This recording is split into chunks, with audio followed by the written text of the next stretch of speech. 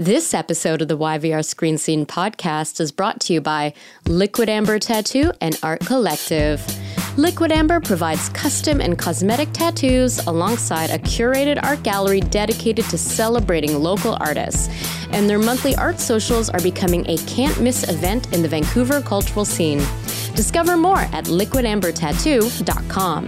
And stay tuned to learn more about Liquid Amber's call for submissions for a film industry art showcase coming in 2020. This episode was sponsored in part by listeners like you. Join our Patreon community and receive early access to episodes, bonus content, stickers, buttons, and more. Visit www.patreon.com/YVR Screen Scene Podcast.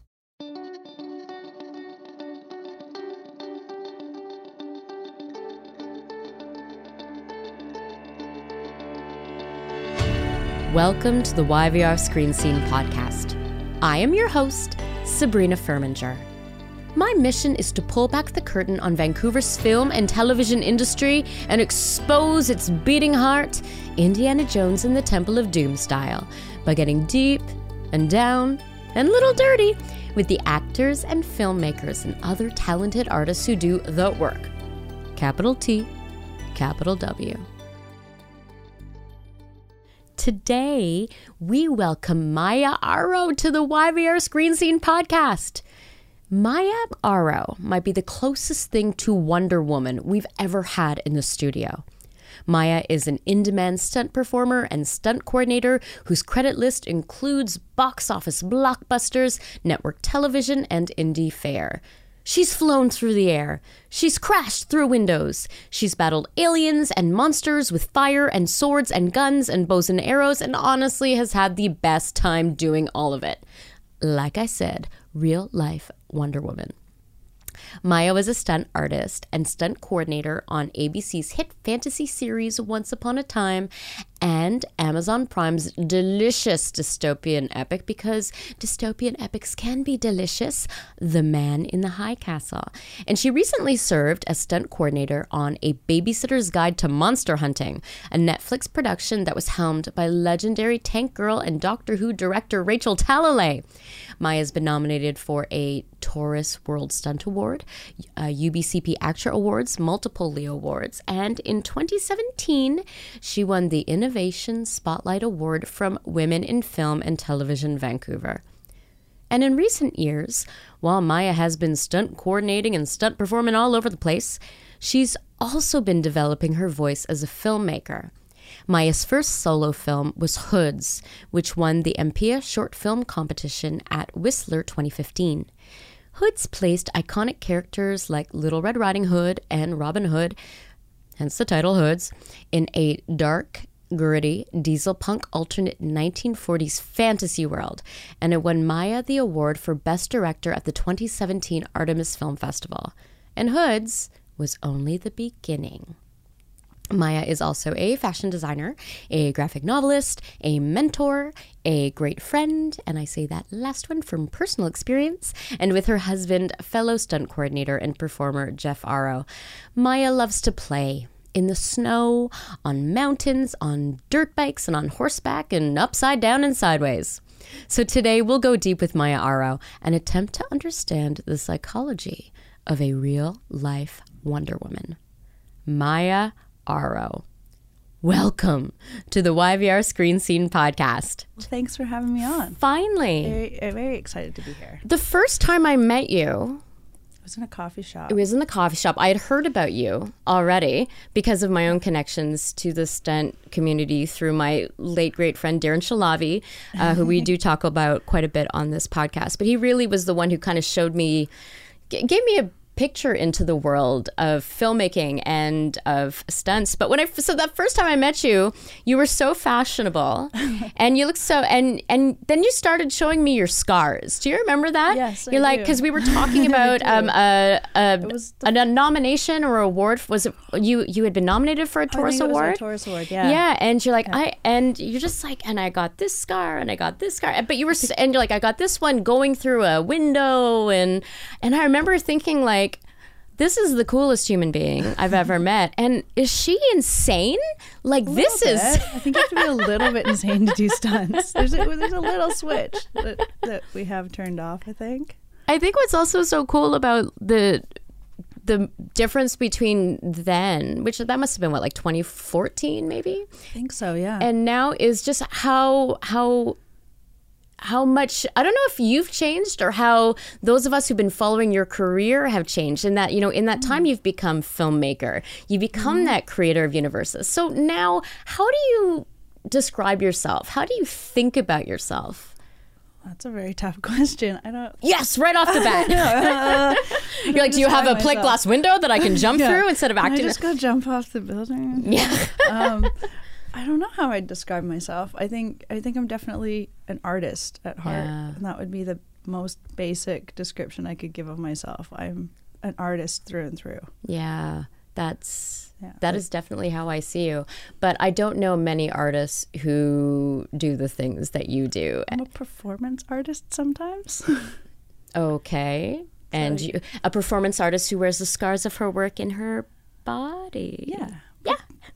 But scars are souvenirs that you get to keep forever, right? It's my favorite line in a Goo Goo Dolls song. That is... Scars are souvenirs you never lose. I wonder how many people use that line from that song to justify their career and stunts to their families. Okay, let's go back in time, because in my time knowing you, I have spent time talking to your parents, so I've heard a little bit about, you know, itty bitty little Maja Aro and how precocious you were, or how I think your mom tells a lot of stories about what a storyteller you were. So tell me. Yeah, I think I've always had a very vivid imagination, and fortunately, I didn't lose that as an adult. So I've always dreamed up things. I've always written things down, and I've always wanted to create. Yeah. I just didn't know that it was a thing I could actually do as a job. I just did it because I liked doing it. Yeah. Tell me about some of those early stories that you created then when you were a little kid running around. You grew up in the where, in the interior? Yeah, I grew up in 150 Mile House, which is 150 miles north of the furthest. The boats would go up the Fraser River for the gold rush, so it's kind of timed out. So yeah, really small town. So lots of creativity in the woods. So I used to build forts, and I think the first thing I ever wrote was a book about a goose, if I can remember that. Wow. And my mom's friend actually helped me illustrate it, and I did this whole, because she used to look after me sometimes because my mom was a teacher. So I'd stay with her after school, and I made this whole book about a little goose. I'm sure my mom still has it.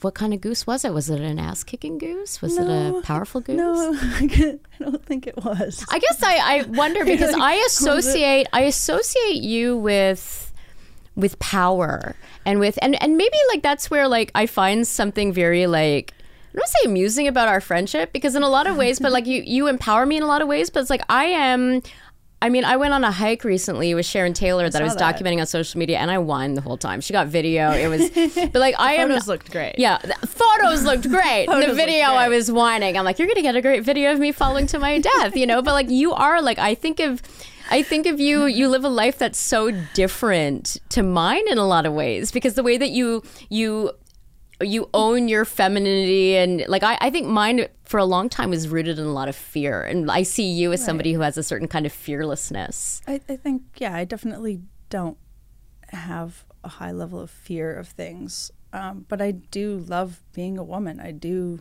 embrace that. Like I hate the term tomboy for one. Like I would never describe myself as that, although most people probably would. Yeah. I don't like that term. I'm a woman that does womanly things, and you get to decide what being a woman is, you know? I think especially now, I'm pregnant right now. I think looking forward to giving birth and all of that. I mean, that's one of the most extreme physical things you can do, and only women get to do it. Yeah. So I think, that strong power that women have, it's always in us. Okay. And I guess I take some reassurance in the fact that I did endure a 38-hour labor and a kid who was 10 days late. Right? So that is something that I've done that I didn't completely wind my way through. Yeah, that's a strong, powerful thing that only women can and get to do. Now, when you were a little girl writing about one goose and building forts, did you consider yourself to be strong? Like what kind of kid were you in that respect? I don't know if I considered myself to be strong, but my parents never discouraged any of my creative pursuits or any of the things that I wanted to do. I was just more of, if I wanted to do it, I'd have to work to, be able to make the money for it, because my family didn't have a lot of money. So it was always a work benefit reward system. So I think that taught me a lot of things. Yeah. But I think it was also that it was just never discouraged. So I never thought that it was strange. Yeah. Or weird or different. So I always had a confidence. Like my parents always, I think I had a loving home too. So I think when you have that, you can be a confident kid. Yeah. Now, what did you dream about pursuing then when you grew up? Like, I wanted to be a doctor, a surgeon. In fact, I really wanted to be a surgeon. I mean, I believe that you can do anything. I'm sure you could still do that. You wanted to be a surgein. I wonder what fed that idea. Where do you think that came from? I was fascinated by biology and exploring the body and exploring animals, and I was really fascinated by biology, and I loved dissecting things. And I know that's probably really gross, but I did. I loved that, and I always wanted to be a brain surgeon.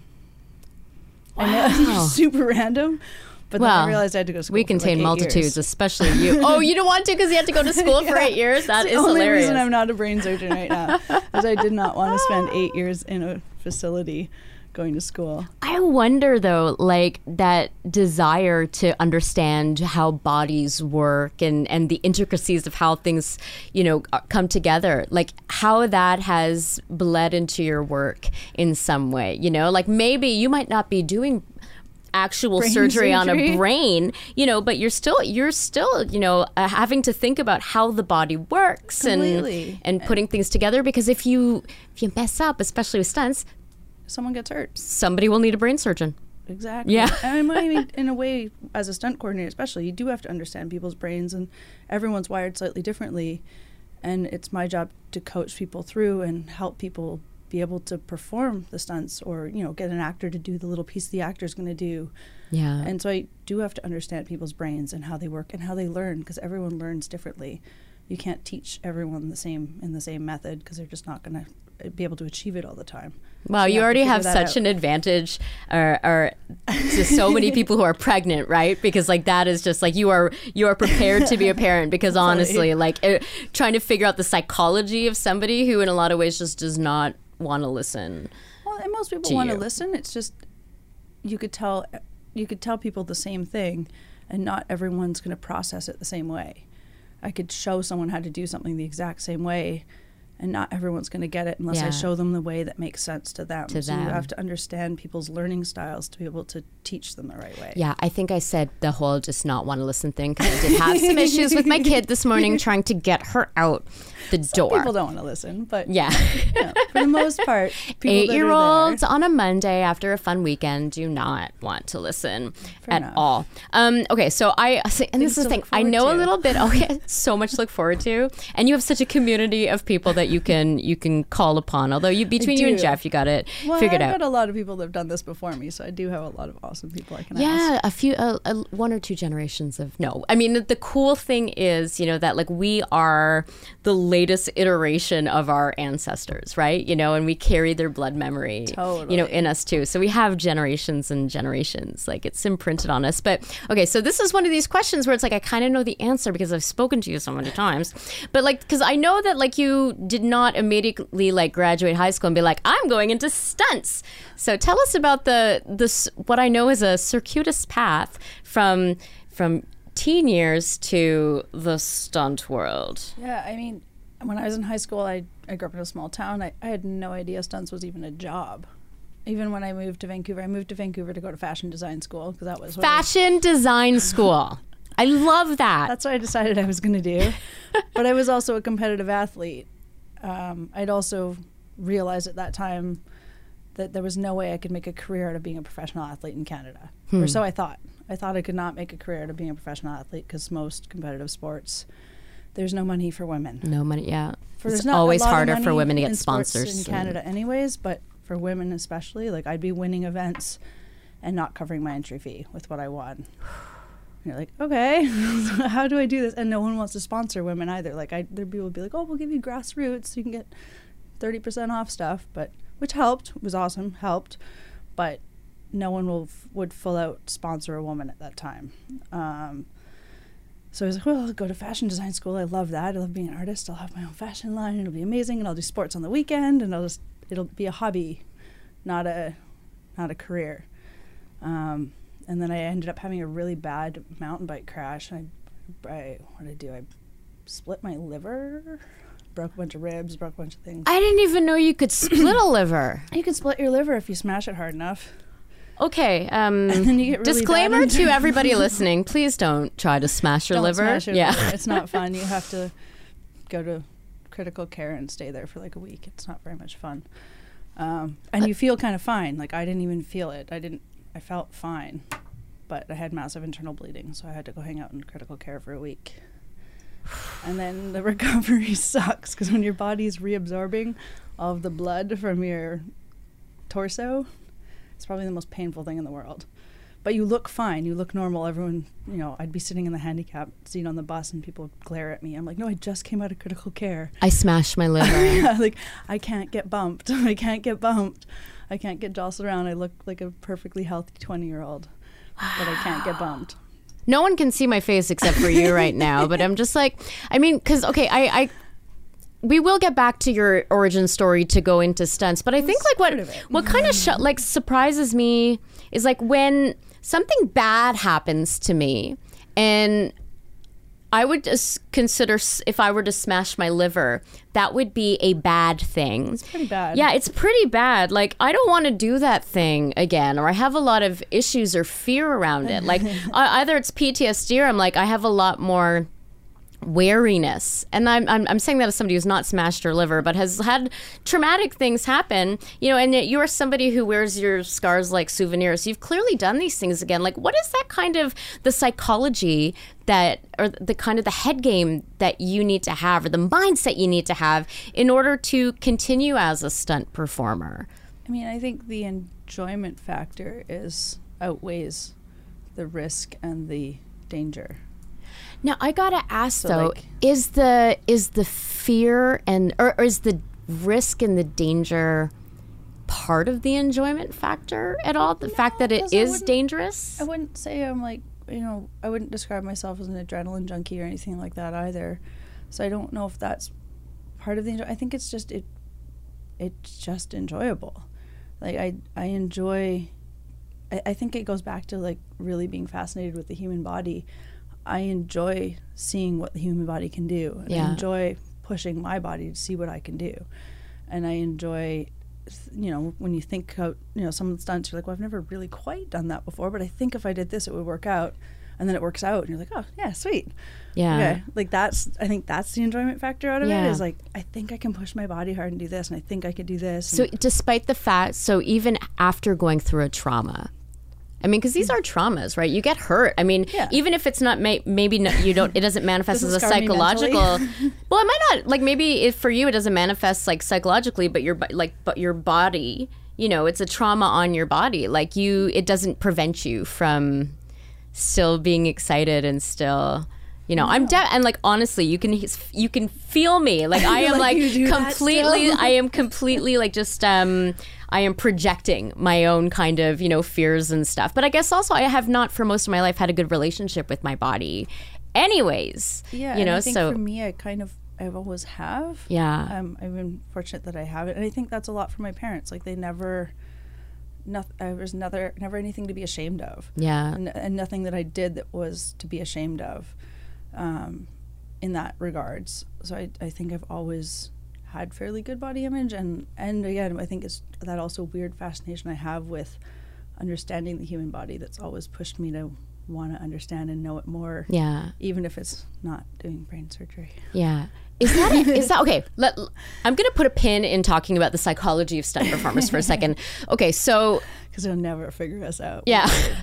I'm trying. I keep having you guys in here to try to figure y'all out. And, I mean, I feel like this is going to be a lifelong study, I think. But I mean, looking at you and at Jeff and, so many others, there's definitely a sense of play. There's like kind of like being a big kid thing. There's also like a lack of a certain kind of ego, as well, especially with this, like this, because it's not as important for you to have your face seen or have your voice heard in that kind of way, right? So like I at some point in the future I will be writing a dissertation about the psychology of stunts.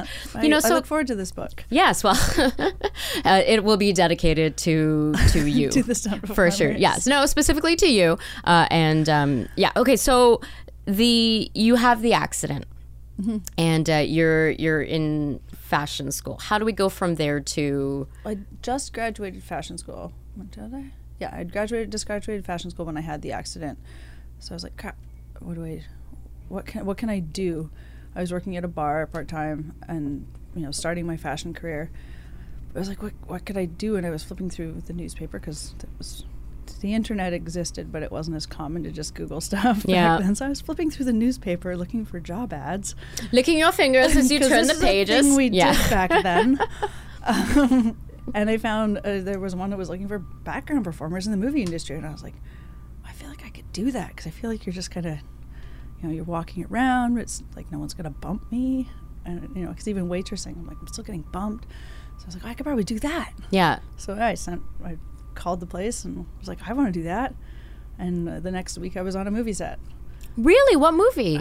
It was some Matthew McConaughey thing. Fuck. What was it? 2 for the Money.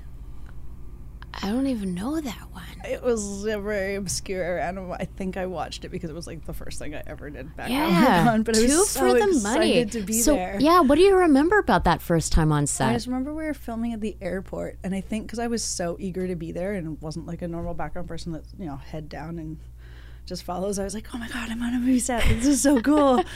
That they put me in so many scenes that it doesn't make sense because you see me walking this way and I'm standing beside all the leads, and I'm like, somebody wasn't paying attention to continuity, but I didn't know that was a thing. I am totally gonna watch this movie now. I don't know if it's on Netflix. Scene. Oh, that's great. I'm background, but it was very funny. That was my first film and TV experience. Wow. So did you feel then, like, did that light a fire in you? Well, I just thought it was really cool, and I didn't realize that you could actually work on a movie set. I had no idea. And I don't think I wanted to work on a movie set for the sake of working on a movie set, but I think it was just like, oh wow, I could actually do this. And one of the next things I worked on, I can't even remember. It was one of the bigger actiony ones, and it just so happened to be a big stunt scene. Yeah. And so I was like, oh my god, that guy just got like pulled through this huge big sign and it exploded, and I was like, that's so cool. And some of the other guys that were kind of doing background, they were like aspiring stunt performers. Yeah. And I just so happened to start talking to them, and I was like, really? That's what you guys are doing? I was like, how do you do that? You know what I love the idea of watching this whatever action movie. What do you remember what movie it was? No, I don't.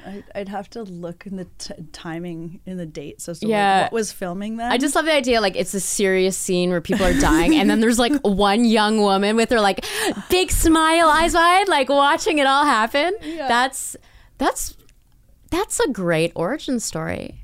And I didn't know that. Yeah. Wow. So that's what inspired me. And then I sort of, by fluke, because I still didn't have any idea how to pursue it, by fluke, a bunch of those aspiring stunt performers, maybe like a month later, came into the bar where I worked. So it was kind of like fate. And I happened to serve their table. And they were like, oh, hey, we did background with you. Now, are any of those aspiring stunt performers ones that myself and my listeners would be familiar with? They're all I think most of that gang is working stunt performers these days. Yeah. Now, am I correct in assuming that most of that gang were male? Yes. As well. All male. Yeah. So as a woman entering the industry then? What were some of the things that were I mean, because you also described that you had gone in through the competitive sports, and like it was a different situation for women, especially as far as the sponsorship and the future goes. Like, when you entered, what was the situation for female stunt performers? I mean, I don't even know how to answer that question. The situation, I mean, so there were fewer. There was fewer. There was a lot fewer women. There was fewer parts for women. It was mostly doubling and some ND stuff. But yeah, there was a lot fewer women. Yeah. So in that, so I don't know. It was different. And were you as a woman doing a lot different things than what the dudes were doing? No. I mean, it all depends on the story and which show you're on and what the scripted action is. Yeah. So that's a thing. But no, you're not necessarily doing different things. You're wearing less clothes. Yeah. A lot less clothes. Well, I think I'm curious to know about how things have changed though, because I know that especially in recent years, there have been some incredible female driven, empowered women, like even Once Upon a Time, the stuff that you were doing on that show. Women, it was women-driven, women heroes and women villains, and it was very powerful in that way, But like in the time that you've been, have you noticed a change? Big change. Yeah, especially in the last couple of years, and really in the last year as a coordinator, especially. I've noticed a massive change. Okay, tell me what the change. The biggest change is that I am specifically getting called because I'm a woman. I'm getting hired because I'm a woman, because shows are realizing if they have a lot of female leads, if they have young girls or kids, that a female stunt coordinator is a stronger choice for them. Wow. So that's probably the biggest change I've noticed, is that I'm not walking into a room and being like, oh, you're our stunt coordinator? They're saying, we want you to be our stunt coordinator. Yeah. That's the biggest change I've noticed, which is really cool. That is incredible to know. I keep telling people, I'm like, no, things are changing, because that's coming from the producers. Yeah. Like, they're making that choice, and they're making a conscious choice to source someone like me out, which has never, that's never happened in the history of film. That's happened in the last year. And that's very reassuring to know as well. And what that tells me too is that it's not just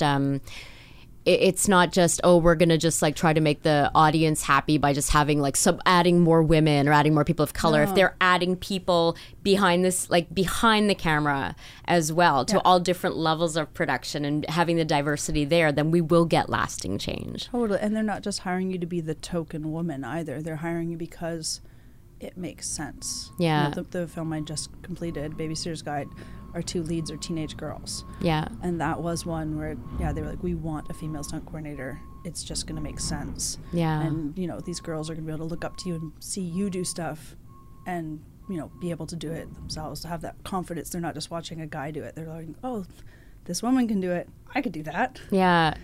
And that was their whole point in wanting to have a female stunt coordinator. No, what was the first job that you did where you felt like really confident and fulfilled as a stunt artist? Well, I mean, the first few years of your career, people are sort of just testing you, and especially back then. Like now, people are getting in a lot quicker because there's just such a huge demand for performers. Yeah. But back when I was starting, it was a little bit of a slower process, which was awesome because it gave me time to train and actually get better at things. Slower process to get hired, or to to quote unquote break into that part of the industry? Yeah, slower process to break in, to be, an actual stunt performer, where you're not just getting a day here and a day there. You're actually a stunt performer. So that took a while, which was great because I got a chance to train and I got a chance to know the community and be around more. Yeah. First job where I actually thought, I mean, I'm assuming know. I'm assuming it's about I look at it. This is me projecting again. I mean, that's what you do when you're an interviewer like me. Totally. You just project. It's almost like I have had moments in my life where I felt like I was chasing a feeling, and I was preparing. Like when I launched YVR Screen Scene, there was a year of preparing to launch this podcast, and then to have the podcast, it's like I got that feeling. It's like I have arrived. I am home. I'm in my space. But it was a lot of work to kind of get to to that point, you know, and then I got that feeling. Yeah, so I think it would probably be for me then, that feeling would be the fall right after I got my 6th credit, because there's a credit system to get into the union here, so now I think you need 3 credits to get into the union, but back then you needed 6 to be a full union member.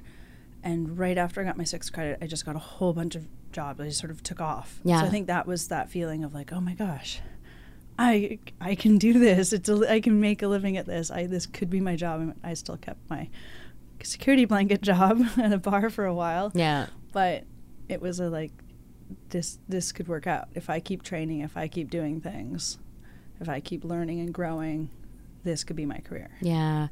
What are some qualities, either personality traits or also like skills that you feel that people need to really have a lasting career in stunts? I mean, I always tell people the more skills you have, the better. Yeah. And So what skills are we talking about? What skills?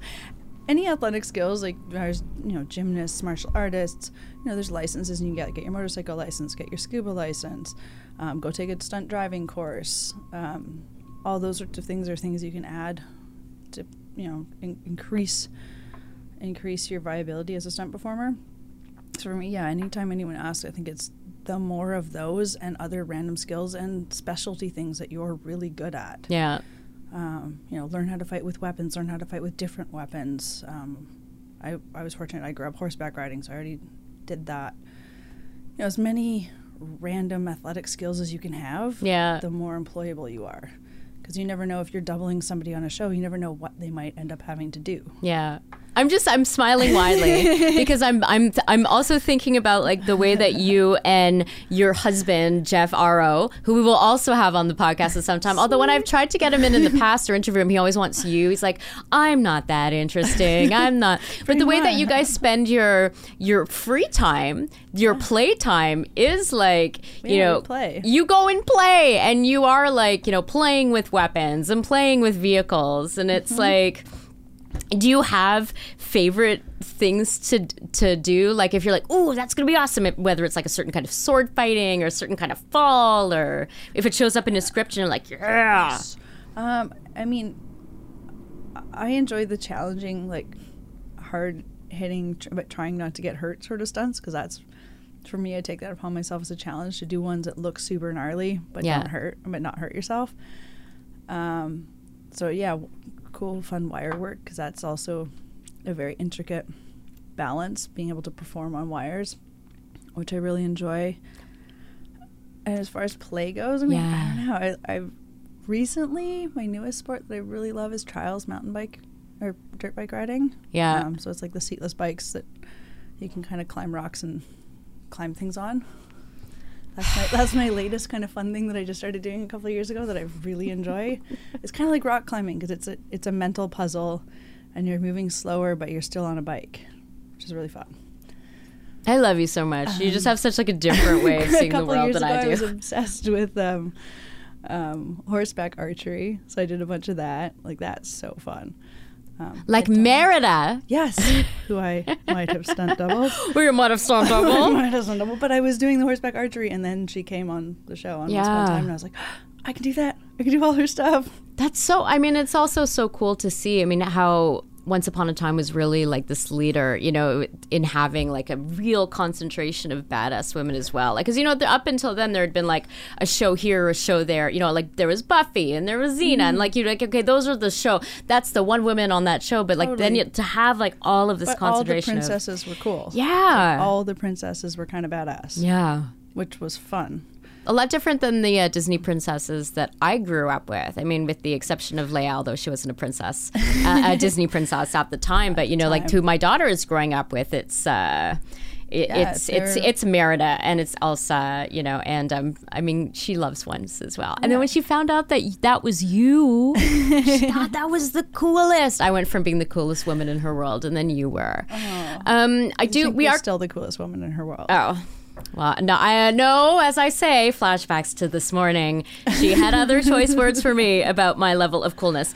We are going to talk a little bit about High Castle, and we will spend a lot of time about the stories that you want to tell as a filmmaker and a writer. But I think I would be remiss if we didn't bring up safety in the stunt world, because that's something, especially when we were talking about, especially when people who are kind of on the outside of the industry looking in, there's been a lot of talk about like, are our sets safe and how safe are our sets? And, can you tell me about like the kind of, and how safe are our sets? Because it's a big part of what you do, and to the kind of the machinery that's in play, both like with from all different levels of production that go into making sure that that our sets are safe and that stunts are safe. Yeah, I mean, I will just start that with saying we are doing really risky things. There's a reason why there's those "don't try the stunt at home." We're doing really risky things. Stunts are risky, but we're doing it in a controlled environment. It's been planned out. It's been thought about. As a stunt coordinator, I sometimes joke that my job is essentially to be the worst case scenario person. So I think of like, what is the worst case scenario that could happen here? What if everything hit the fan? If everything went wrong, what would be our outcome? Like if everything went terribly wrong, are we going to kill someone? If everything went terribly wrong, how badly is someone going to get hurt? Like I have to assess all those things and think, what is the worst case scenario and then how to mitigate that. Right. So like for instance, take away from that worst case scenario and still achieve a really cool stunt. Yeah. So I just remembered while you're talking, like there's that stunt that you did in the 3rd season of Man in the High Castle, which was the burning monk stunt, which I lit my husband. You lit your husband on fire. But I remember talking to you guys on it. I mean, I'll put a link to the article I wrote about it for the Courier in the footnotes for this episode. But what's so cool about it is that yes, you all the preparation to go into, yes, this is all about making a cool stunt, but then you had like all of these people on standby, as if he was going to go up in flames in a way that would be damaging to his, like that. Like, you think of those worst case scenarios. So I had an ambulance 20 feet away from where he was performing that stunt. Yeah. If anything went sideways, I had ambulance attendants on him right away. I had fire safety guys right there. We had, everything like that you think of in a stunt like that. Yeah. What is the worst case scenario and how do I make it safe? Yeah. So, I think... But you had faith? Like, you have faith that it's going to... I was calm and chill. That's why I wanted him to do it, because I know that he's going to be chill. He's not going to freak out. Yeah. He's not going to panic, because that's the worst thing you can do in that situation is panic or anything like that. So I knew that he was going to be calm, and for me as a stunt coordinator, like in those situations, I have to be the calmest person on set. Yeah. If anyone sees if you ever see a stunt coordinator freaking out, something is going seriously wrong. Yeah. If you see a stunt coordinator yelling and panicking and freaking out, like that's a bad situation that you never want to be in. Now, the stunt coordinator then, like as the stunt coordinator, who are you working with to make sure that the stunts that you're doing are safe? So many people. I mean, High Castle, fortunately, we had a safety liaison, so I could always run everything by them, and they'd double check all my paperwork and double check and put in any additional recommendations that they thought. But for something like that, like I have to work with the locations department, and we're booking ambulances with locations and ADs, and I'm talking to the producers and saying, these are the costs associated with this, but these are the things we need to make this safe. Yeah. We have to have these things or we're not doing this stunt. And, it's a lot of people that I'm working with to coordinate that. I'm coordinating with the special effects department because they're doing some of the fire. Everybody. You pretty much are coordinating with every department. So if something goes wrong, if something, like if we read something in the news that something has gone wrong, there have been a few. There have been high profile ones in Vancouver. Mm-hmm. There have been in this, throughout the States as well. Like, what has gone wrong then? Does it mean that like one part, like is it often something that couldn't have been seen, or is it somebody cutting a corner? I mean, none of those knock on wood sets that have had I'm also knocking wood. I've been on, fortunately. So I can't speak exactly to what may have gone wrong there. We can speculate, but I don't think speculating is necessarily healthy for the community. Yeah. No, but when you're like, I think you hear about something, like what is your first response? I mean, obviously, you're super sad and you want to kind of know what happened so that we cannot repeat it again. Yeah. Anytime someone gets hurt, I mean, fortunately in our community, we do share a lot of that knowledge. If someone gets hurt, if something goes kind of wrong, we share it with each other because we don't want anyone else to get hurt. Yeah. So that's a really awesome thing about our community here in Vancouver is we do share a lot of that, where it's like, oh, hey, like we had an issue like a year or so ago and someone had ordered a harness and it wasn't, and nobody wanted to blame the performer. It wasn't their fault. Fortunately, they weren't hanging up high, but the harness ripped, and it wasn't from one of the reputable harness making companies. So everyone shared it and was like, make sure that if you're getting a harness, you're getting it from a proper company. No one wants anyone to get hurt. Like, this could have been bad if they were at height. Fortunately, they weren't. Yeah. But please make sure everyone looks at their harnesses and does not have a knockoff harness. It's your lifeline. Yeah. So everyone shared that information, which was awesome. And I think anytime we have sort of an injury or something like that on set, our community is quite good about sharing it. We have a community Facebook page. We have our local stunt list where we share, which is actually Canada-wide. Yeah. So that information is getting shared Canada-wide if there's an instance, which I think is really great.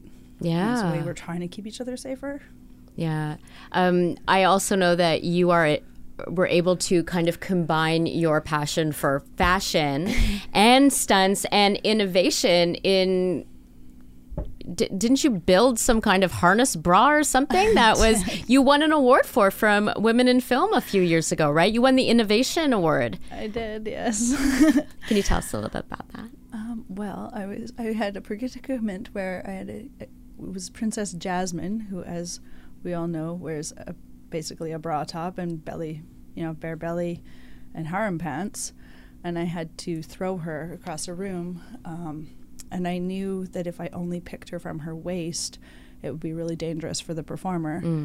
And there's a good chance she would just hit her head and it would be really bad. So I didn't want to do that to the performer. So I was trying to find a way that I could have a higher pick point on her back as well and spread the weight. And also make it work with her costume. So, I preempted this. I was like, I went into the costume department earlier. I was like, so are we dressing Princess Jasmine? It was one of the first times we had Princess Jasmine on the show. So I was like, are we dressing her kind of like the cartoon? Yeah. They're like, yeah, totally. I'm like, great. Can we talk? Because she has to do this wire pull. And I so was like, literally the place where you would need to put the wire would have been all bare. All bare. Yeah. All bare. Like, yeah, for a nice throw like that, to be gentle, to be nicer to the performer and not just throw them backwards on their head or backwards right onto their tailbone on the ground. You kind of want that in their back, which is a point that doesn't have any fabric covering it, which makes it really hard to hide a harness. So I went to them and I was like, hey, I have this idea. Could you guys work with me on it? I know I can sew. I have industrial sewing machines, so I can properly bar tack things and make them safe. Could we work together and make this work in the costume? Yeah. So, they were awesome. They gave me bras to build off of, and I just went home and I started building, and I tested it on myself first to make sure that it was safe and it could hold weight. So I had my husband pulling me across our living room in this bra. Oh, and just they don't have a normal. We're not talking about a normal living room. No. Like you pretty much like your dream home's a stunt facility. It is, and we have a sprung floor. Well, yeah. Had a sprung floor, and we had a. We're having trouble with tenses because the house it burnt down, and they're rebuilding now. It will exist again in version 2.0. Yeah. But when I was doing that, we had this awesome living room. We had a big sprung floor. We had a wire set up so we could test stuff. So that's quite often what we do. We're like, in theory, this should work. But before I put somebody else in something, I want to make sure that it's not going to hurt. It doesn't hurt. Yeah. Because sometimes those harnesses, it was it was basically a bra with pick points on it. Ugh. I had to make sure it would tighten up properly and not loosen, and that I had all the good safety buckles on it. So as much as it wasn't rated by a company, I felt comfortable rating it for what we were doing. Yeah. I actually wore it again this year. This spring I used it. Oh, really? I used it on the Nancy Drew pilot. Okay. Yes. Well, that is a very deep cut Easter egg for people who watch that. I wore it myself. But Neelo Gajar was the performer that used it on Once Upon a Time. So she was the first person to use my harness that I built. Yeah. Did you give it a name? Is it called like the Maja or the Aro? I just called it the bra harness. The bra harness. Okay. See, and then this is something we need to workshop a little bit. It was a necessity. I built it out of necessity, not out of trying to change the world. Yeah. Oh, but necessity breeds invention, and invention should have cool names. I don't know. We'll think it could be the Jasmine, maybe. I don't know. Oh. I don't know. If I invent something that's winning awards, I'm naming it after myself, okay? I don't know. We could just name it after. Oh my what God, it was this is first so the used for. psychology of the stunt We artist. just name it after Yeah. what it was first used for. So, okay, Man in the High Castle. In the timeline of this recording of this podcast, it just the whole fourth and final season Fourth dumped and on final. Friday.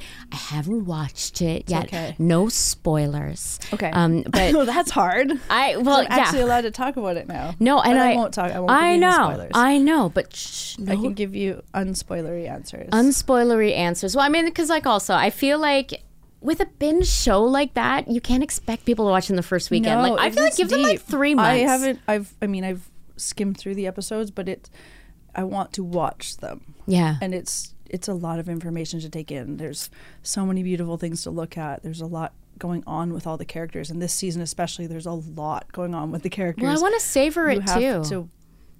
You have to take the time and watch it. It's not as much as you can binge it. You can't. I think it's a show that you want to like slow burn binge.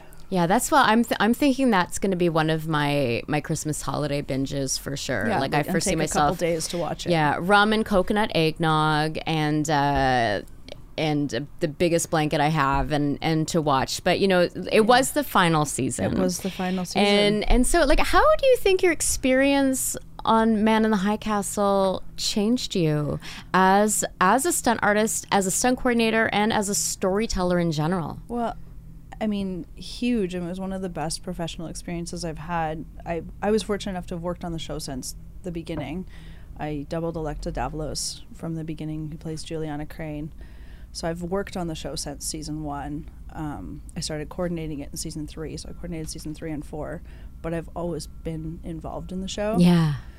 And just the fact that the creatives believed in me and gave me the opportunity to coordinate the show was huge in its own. In the final season, they also gave me the opportunity to shadow. I got to shadow Fred Toy. Wow. He was a phenomenal man, very talented, very kind, very generous. And same, the sort of pseudo showrunner Dan Percival also took me under his wing, and it just gave me so much mentorship and advice and kindness. So like, Dan's one of my heroes. He is a phenomenal human being. He's so creative. He understands every process of filmmaking. He's made films forever. He's written, he's directed, he's produced. He's so being around those sorts of people, and even just the caliber of talent with the other heads of department. Yeah. When I started coordinating season 3, I'm like, I'm a little kid, and these are some of the most talented people in the industry that are working on this show. I mean, I can imagine. And I'm sitting in the same room having meetings with them. The cost, like as somebody who's like just strictly a fan, you know, looking at the costumes, the beadwork, the hair, production the makeup, design. My God. Like Drew Boughton, like his production design is exquisite. Like the Smith's apartment. Oh, if you walk on that set, like it had marble floors, it had everything of every detail, like the screw heads. You'd look in a room and like you'd been in a room 10 times, and you're like, oh my God, I didn't realize that detail. And I mean, like, some people don't know, but like the tiling in their kitchen floor that I don't think you ever really saw on camera, it was in a swastika patterns. What? And like, you know, it's disturbing and super fucked up that we had that, but it was the heart and breath of the show. It was that world. Yeah. As sick and disturbing as we all find it, but they destroyed everything at the end of the show. I know. Shayla just posted that incredible video of this, which I've watched many times. It's one of the patches, and you see it's they cut it up, like, and then goes in the burn pile. Big bins filled, and you know, everything was destroyed, which is awesome. Because I know that was there was some people trying to get paraphernalia. You're like, no, it's not cool. Yeah, showing that alternate reality and making people think, I think is awesome. But to actually enjoy it, you're like, it's not cool. Yeah. It's really not cool. Now, you had on the show as well, you had some pretty nuanced bad characters. Like we get to see like different kind of people in real life. Yeah, that's what I was gonna ask. You know, because like we see like the different. Like I'm always nervous to interview. Like look at Rufus Sewell the same after I've watched him devour a plate of waffles. And tell a phenomenal story while doing so.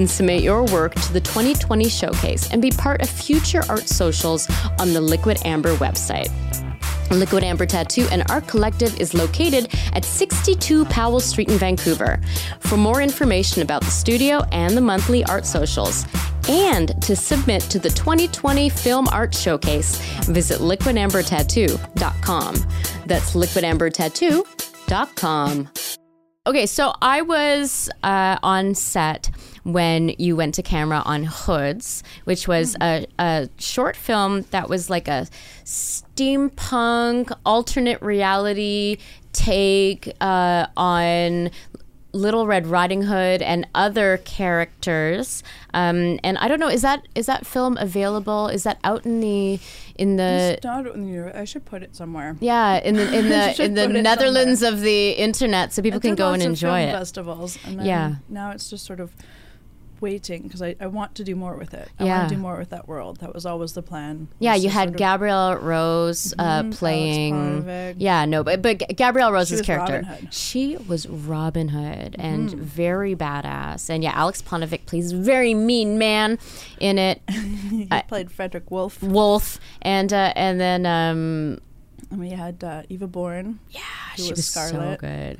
And you know what's so amazing is that I Scarlet remember Hood. so that was the weekend. I was there for like 2 days of filming. I slept in your closet. I felt like Harry Potter because to sleep in Maya's closet I was surrounded by all of this like incredible shoes and clothes and I have a bit of a it was like the Harry Potter. That's what Jeff called me, Harriet Potter, because I was Potter like but like closet. you had like 25 people or something sleeping in your I think house. the whole crew and- stayed over. yeah, and you had built a set in your Which in your my basement. husband I still remember that hated. you were sewing on your industrial, sewing machine. Like you were finishing involved costumes. in every aspect of production. But like to see you in your element there, like at the eye of a storm in a lot of ways, but it was so calm. You definitely seemed to be in your element. So I feel like when I'm in a creative space like that is my element. I could just live there. I could live in that space and in that feeling forever. yeah. So what is a Maya Aro film? What is a horror film? Because like there was I mean, also I've the tried to film you do- made with Ian Tracy as well, and Yeah. I mean I even remembering you did a run and gun film, with the very first year that Run and Gun did films, we did yeah. with Luvia With Peterson Luvia. and Rob Compton were our leads in that. That one we actually tried to shoot. We shot. It was a oneer. yeah. Our whole film was a oneer. It was about somebody who thinks that they have been drugged at a club, and like the time it takes to get To like help, get out of help there. and get out of there. And then punchline was she actually wasn't drugged. The guy beside her was just putting Alka-Seltzers in his drink. Oh, yes, of course, I remember. So that was the punchline of that. So we were trying to show that panic, that like, but what goes through your body and your mind when you're like, oh shit, I don't have much time. Yeah. I'm alone. How do I get help? Yeah. So, but that film also, I mean, it was stylish. It had a lot of energy. So there was definitely like something that I identify as what a Maya Aro film is. But I'm interested in like what you think of Maya Aro films. I think for me is like, kicks. Sugar. Sugar oh, makes, the baby like sugar. Sugar makes Jude kick. Jude Rebel Aro. Yep, that's the dude's name. Yeah. Sorry, I got distracted. I think for me, because I've grown up in my film education hasn't come from film school. It's come from books that I've read, and it's come from just being on set and, in the last 4 or 5 years as a coordinator, being in all the production meetings and watching that process. Yeah. And watching how things go from the page to the screen. That's been my film education. So for me, I always dream and think really big, and I know most indie filmmakers tell you not to do that, but for me, I'm like, I like a stylized look. I like a specific camera style. I like big visual worlds. I like you to see all the details. Like I like detail. I'm a detail person. So I'm Oh like, my I gosh, like the details. posters in Hoods, I remember, like on the walls. yeah, Yeah, and we had torn posters that we had plastered down the walls of an alleyway. I'm like, those sorts of things, to me, those make a film. As much as acting and performance, I mean, those are. But if all those details are missing, yeah, even if your performance is amazing, it'll always feel like something's missing. yeah. So for me, those are really, details are important. Hence building, I guess, a hotel room and hallway, a period piece or alternate period. Okay, it was like a 1940s steampunk flavor. It was like a diesel punky flavor, so it had that little slight off kilter from our world, but everything's still very familiar. Yeah, so you built that in your basement. So we custom made all the costumes for that film. Yeah. We built sets. We rented period vehicles. Found a few exterior locations in Vancouver and Gastown that were still cobblestone and still had that look and feel. So yeah, it was for that one it was all about the details and the performances, getting those great performances and having all those intricate little details that really pulled the world together. Yeah. There. Well, and I know that like a lot of times, and like if I remember correctly, I spoke to Alex about this as well. Like those kind of details, they're nothing but a help to the performers, about helping them even further immerse them. You have your things that are your things. Yeah, and you can't tell us anything about your like. So is well, so I like. Can you tell us some genre? Okay, a little bit. It's a psychological drama, I think. Okay. I don't want to say it's a thriller because it's not a thriller. But it really gets under the skin of the psychoses, and it's about the mistreatment of women in the time period. It's set in the 80s. Okay. And it's actually shot interview style. So the most scariest part for me on this, I love widescreen. Like I've said, I love the scope. I love seeing the world. I'm probably going to release this in a 3:4 aspect ratio.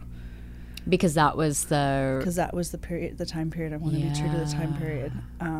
And I also we shot it on older cameras, so it already has a bit of a grain. I almost shot it on film. I wanted to shoot it on film. That just didn't work out. Yeah. But we still shot an old fit camera, so it already has that grain. We'll be obviously adding more in post as needed, but it already has that out of the camera. We shot it that way on purpose. We shot some outside scenes that aren't part of it's basically an interview, playing out an interview with two women, telling their story. But anything that's not part of the interview, we did shoot on a red, so the footage will be different. Okay. It'll have a different feel.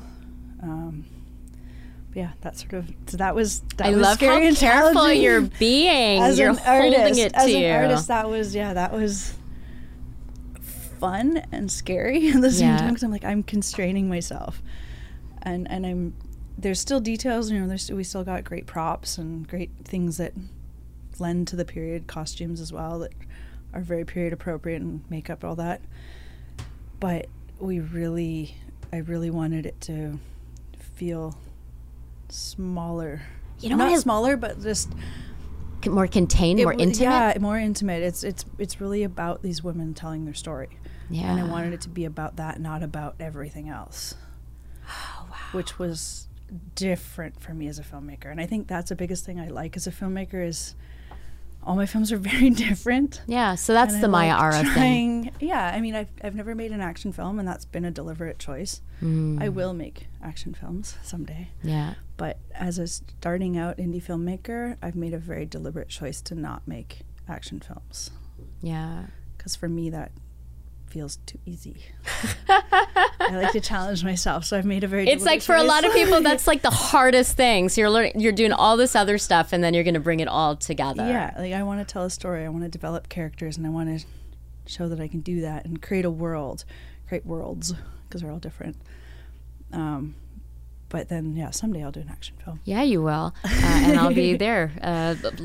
Amazon will be an action film. Yeah, I do. I know that you've spent a bunch of time recently with one of our mutual heroes, Rachel Talalay. Yeah. Tank Girl, Doctor Who, many horror films, lots of incredible episodic television. Directed in Friday the 13th. Yeah, so can you tell me what you learned collaborating with Rachel on that most recent project? Yeah, I mean, just more.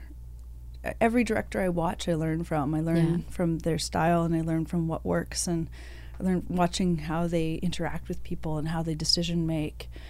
And for her, I mean, we got along really, really well. It was great. I sort of learned her style and learned how she wanted to be presented things. Because for me, I mean, I'm just a service provider in this situation.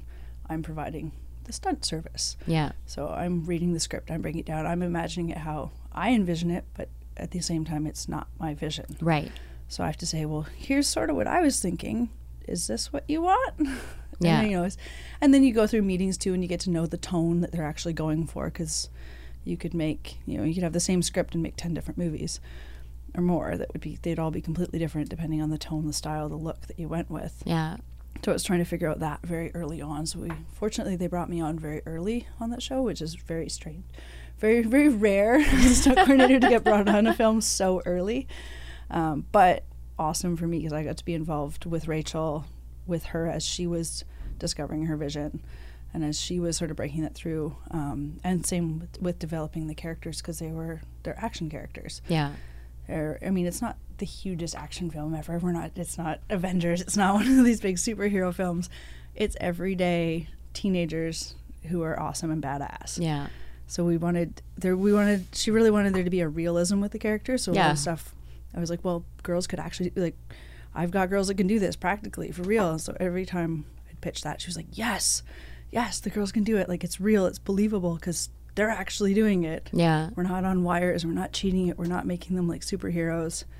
We're doing stuff that anyone could do. Yeah. So, and that was really important to her, was that these girls are real. They're doing stuff that, you know, any young girl watching it could be inspired and be like, hey, if I go and trained a little, I could do that. Yeah. And so that was a really important thing for her, was that all the action had a real feel. We had one or two little moments in the film where we suspend disbelief a little, but those were very stylized moments. I can't say much without saying anything. No, you're doing a good job. You're doing a good job of answering the question without saying too much. There were stylized moments, but for the most part, everything was really real. Yeah. And the girls did it, and the actors did a lot of it themselves too. Like, they came out, I had great training sessions with them. Fortunately, they gave me a few weeks with the actors before we went to camera. Wow, it was like a luxury. It was like a luxurious situation for you. Feature films, we usually get that training time, which was great. So I had the actors every day. I'd get them for a few hours to do stunt training. And then do you have a preference? Feature film versus television? I know I'm just keeping my voice down. Like, if you like to, I mean, they're both very different. Like, features, again, you get that time at the beginning where you get more prep before you go to camera. You get to spend that time, and I got to develop skills with the girls on this. TV's a little faster paced, whereas you'll get a bit of prep time at the beginning of the show, but you might not know all the action those characters have to do in some of the later episodes because you haven't got them yet. Right. So you can do some of that, athletic training and prep with them, but you might not know exactly what they have to do. Like High Castle last season, I think around episode 7, I started sending one of the actors. She was in LA, so I was sending her to a trainer down there to start working on some skills that I knew she was going to need in episode 9. Thank you for not being too specific. I appreciate that. Of course. My non-spoiler answers. One of the actors in LA, those are the only clues you're getting. Those are the only clues you're getting. Yeah. But so in TV, it's a lot quicker, which I do like that pace. I like the pace where, like, you have to make a decision. Yeah. I have to present you with something, and I have to present you with a couple options, and we just have to move forward. Yeah. Whereas in a film, there's a little bit more time to think about it, which is a luxury, which is nice. And you're doing a longer period on the same script. Yeah. So you're working on the same script for a long time, which is quite fun. I guess I've done more TV in the last year or two. I've done more features. Yeah. Like, I did Good Boys last year, and I did a really fun one, Coffee and Cream, this spring. That's another comedy, right? It's another comedy. Yeah, it's Ed Helms and Taraji Henson. It's going to be hilarious. Oh, that's amazing. Oh, I can't wait for that. I'm Betty Gilpin as well. I actually doubled Betty for a few of the stunt scenes on that. And that's amazing. That one's going to be funny. I just, my stomach hurt on that film. Yeah, I bet. And well, I mean, and now you have physically changed as well as you're percolating. Jude worked on that movie too. Yeah, you didn't know for part of it, right? He did his first car hit. Oops. I just not recommended if you're pregnant. Well, you didn't know. Fine. I didn't know, in my defense. Yeah, I find it interesting. Like, you might end up with, I mean, a kid who isn't interested in stunts. Oh, we joke he's going to be a math nerd. Yeah, a math nerd. But like, what happens? Which I'll have to get Rachel to help him, because she's actually a genius. Genius. Yeah. Like, she went to school for mathematics and is extremely smart. Oh yeah. No, yeah. I'll be like, I'm calling you if my kid's a math nerd, because you're so much better at that than me. She loves it, and her brain works that way too. She's so smart. Yeah. Yeah. Oh, I'm a fan. I didn't realize at first, because I didn't know that side of her. And I was like, wow, she's really good at all these mathematical equations and all these things at work. And then I looked up, I was like, oh.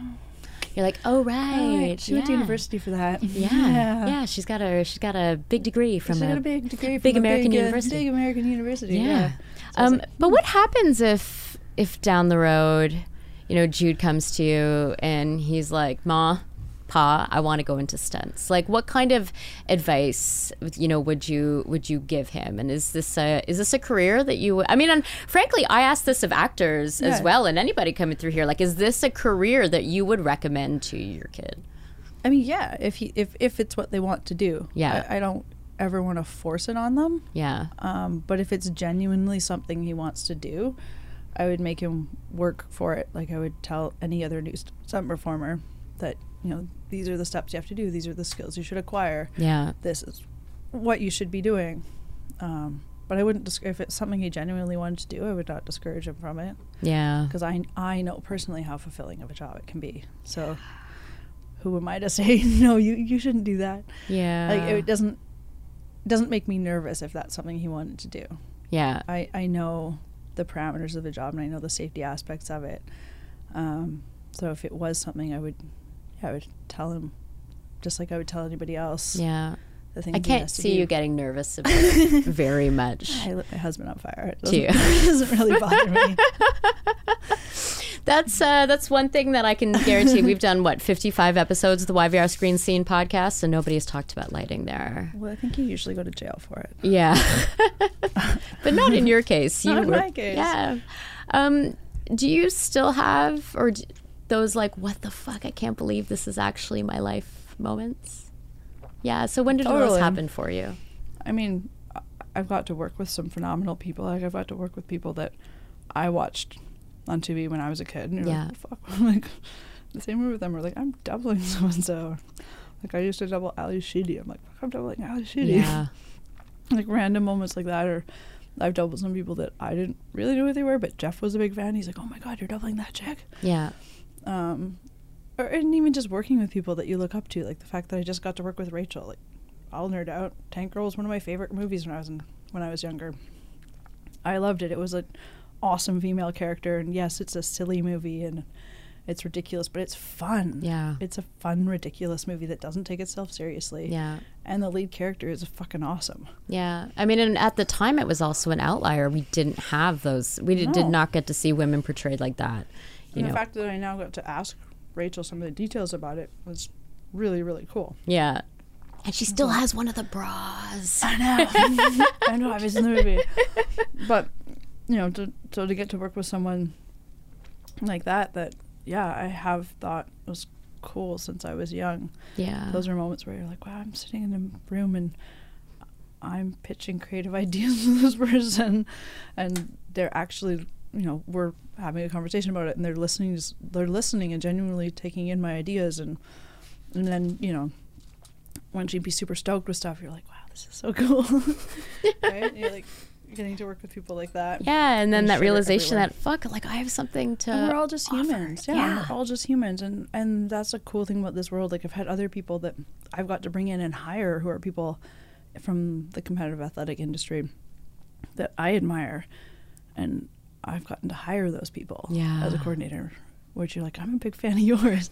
And now I'm your boss. This is so weird. That's awesome. Like that's been cool moments too, where you're like, you get to bring in people that you admire. And I think that's such a weird thing about this industry is you get to work with people like that, and you get to, you know, I get some of these competitive top athletes that I've been able to pull in and have work for me, I guess, or work with me. Like that's so cool. That is so cool. And because those are people that I like, right?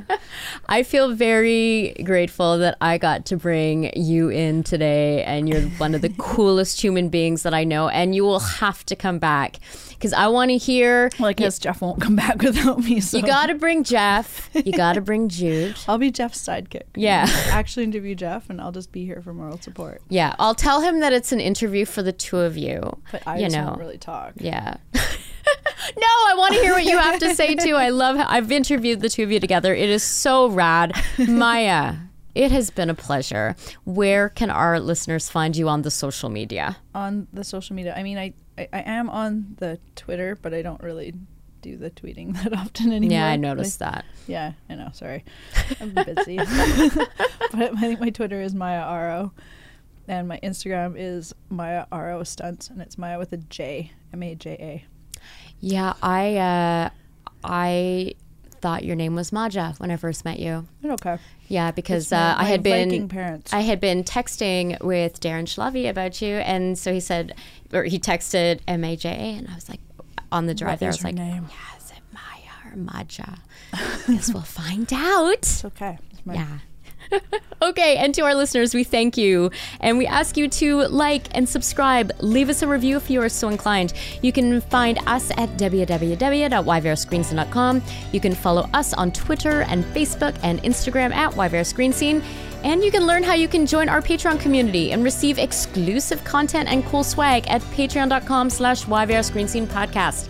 The YVR Screen Scene podcast is hosted and executive produced by me, Sabrina Firminger, and it's edited by Simon Firminger. We give special thanks to Tyson Broderick and Paul Firminger. We're family business for technical support, and to Dane Devilay for the original music. YVR Screen Scene is a division of Fish Flight Entertainment. Join us next time for another deep dive into Vancouver's dynamic film and television scene. And cut!